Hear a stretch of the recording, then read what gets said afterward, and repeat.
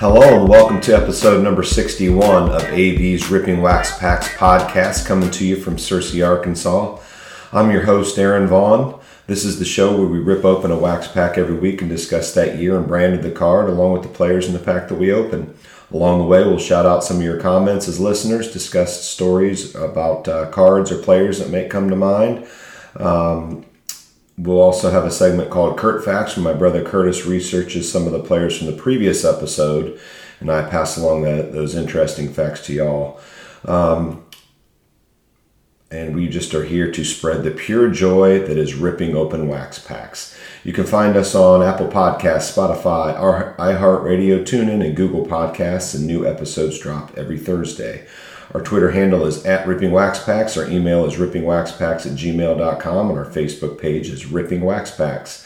And if you go to YouTube, you can just type in AV's Ripping Wax Packs, and you'll see the part of the podcast where we rip open the pack from the podcast.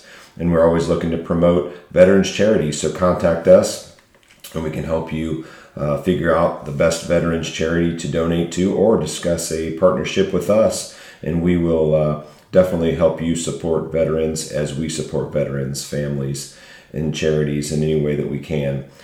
Today we will be discussing a 1994 Collector's Choice. This will be a jumbo pack that we opened, that we pulled out of the random rip box. I want to thank everybody for their support. I want you to also check out CB's Tend to Check Out podcast. I always give a little promo for that. That is a new podcast that my brother and I do, that just once a month, and there are 4 of those out, I believe. That's sharing the joy of music and hoping to help listeners discover unfamiliar bands or songs they might want to look further into, so check that out.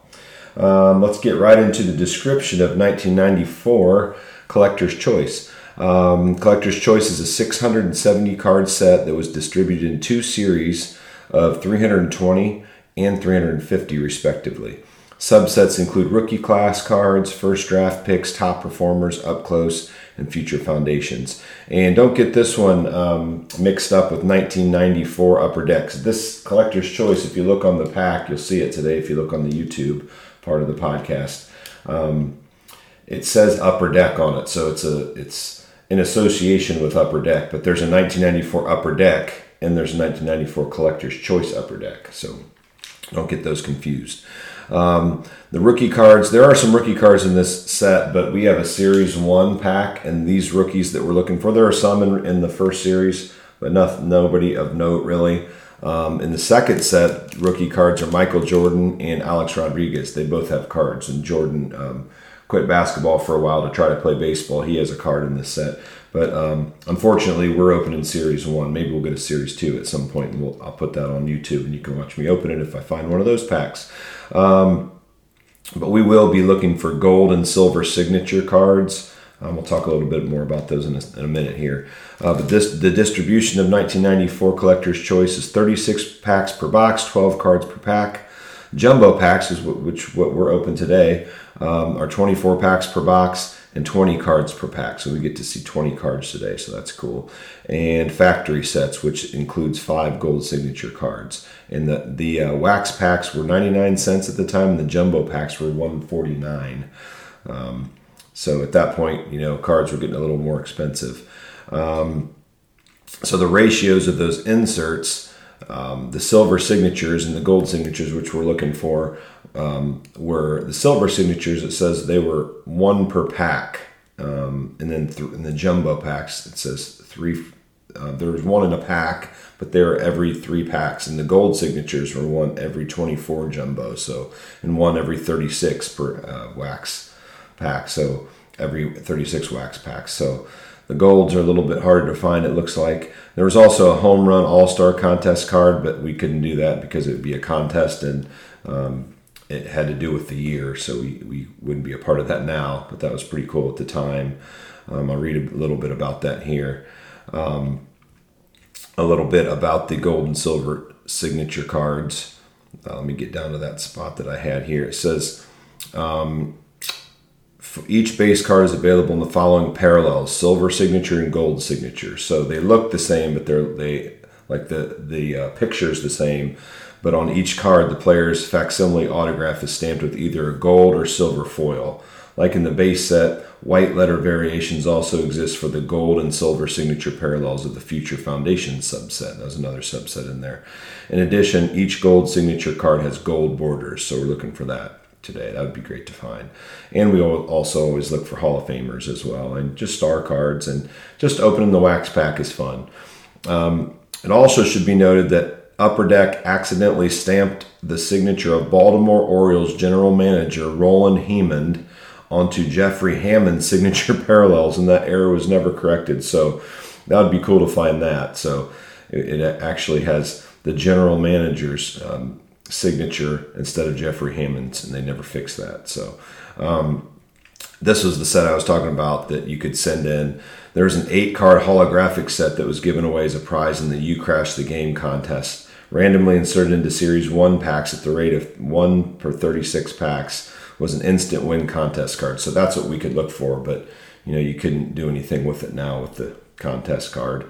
I guess we could try, but I'm sure they wouldn't honor that anymore.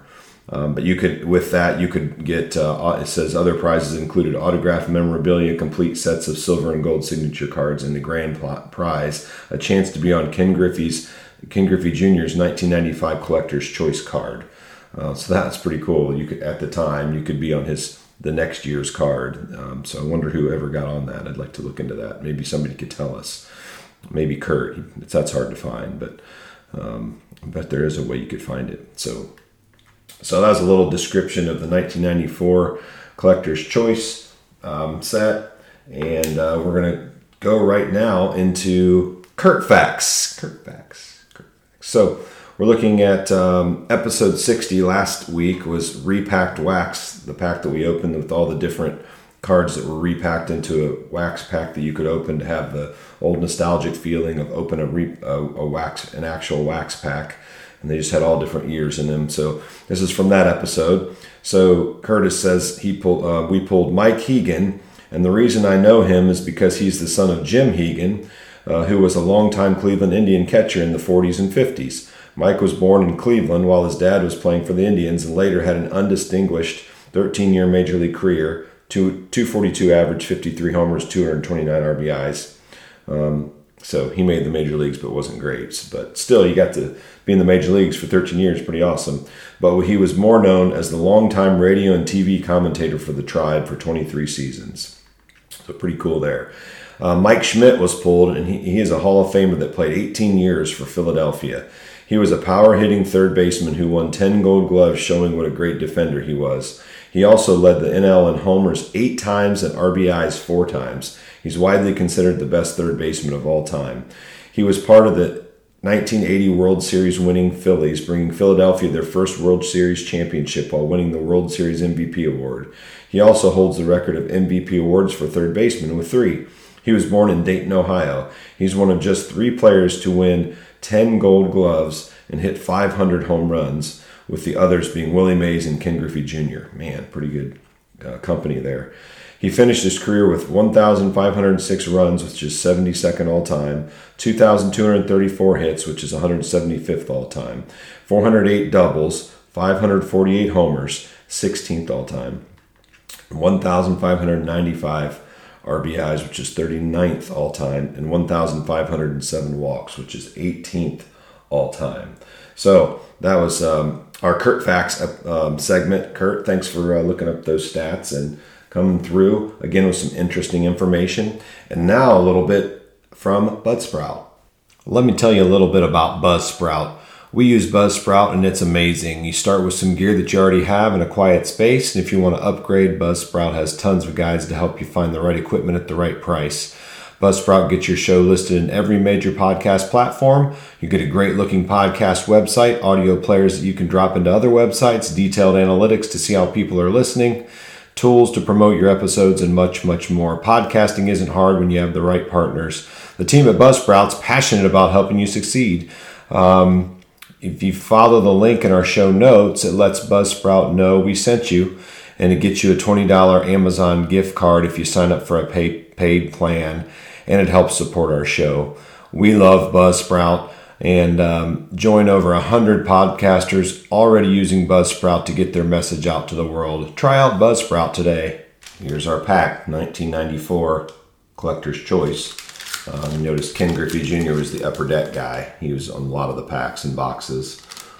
So Collector's Choice is through Upper Deck, but it's not the same as 1994 Upper Deck. This is 1994 Collector's Choice.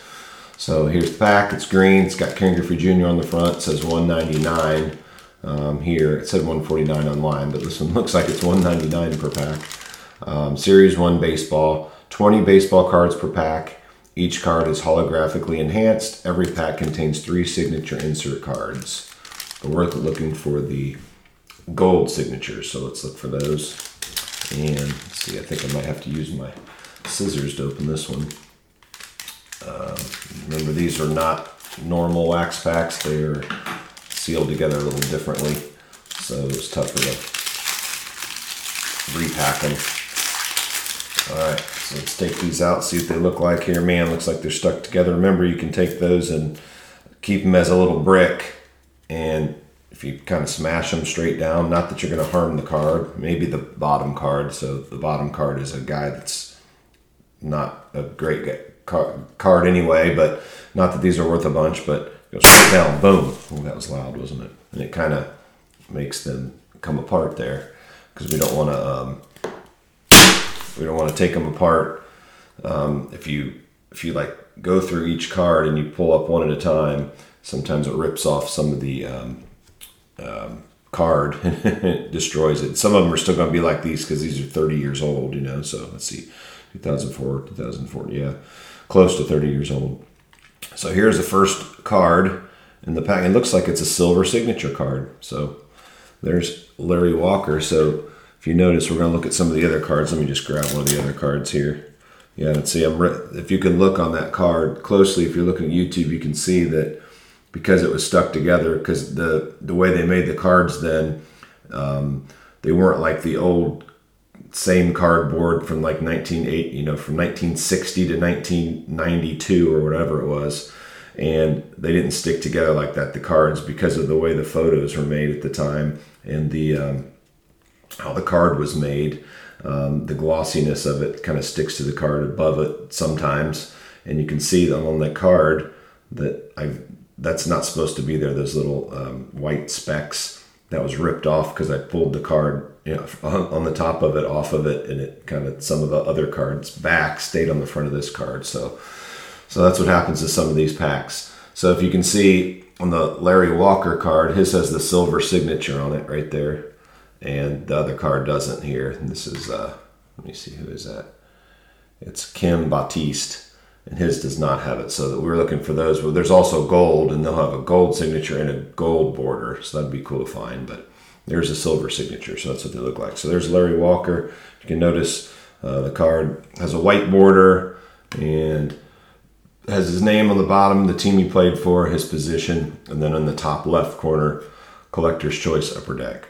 And the back has another nice picture on it, and it has all his years he has played in the major leagues, it looks like. Yeah, it's all his statistics. So there's Larry Walker. He's a great player, really good player, some great stats. I think he might even be in the Hall of Fame. Not sure, Curtis. You might have done one on him. I can't remember a Kurt Facts episode. Can't remember. There's the Kim Batiste. That's kind of ruined now. And here's some more that are stuck together still. So it stinks, but you got to pull it apart.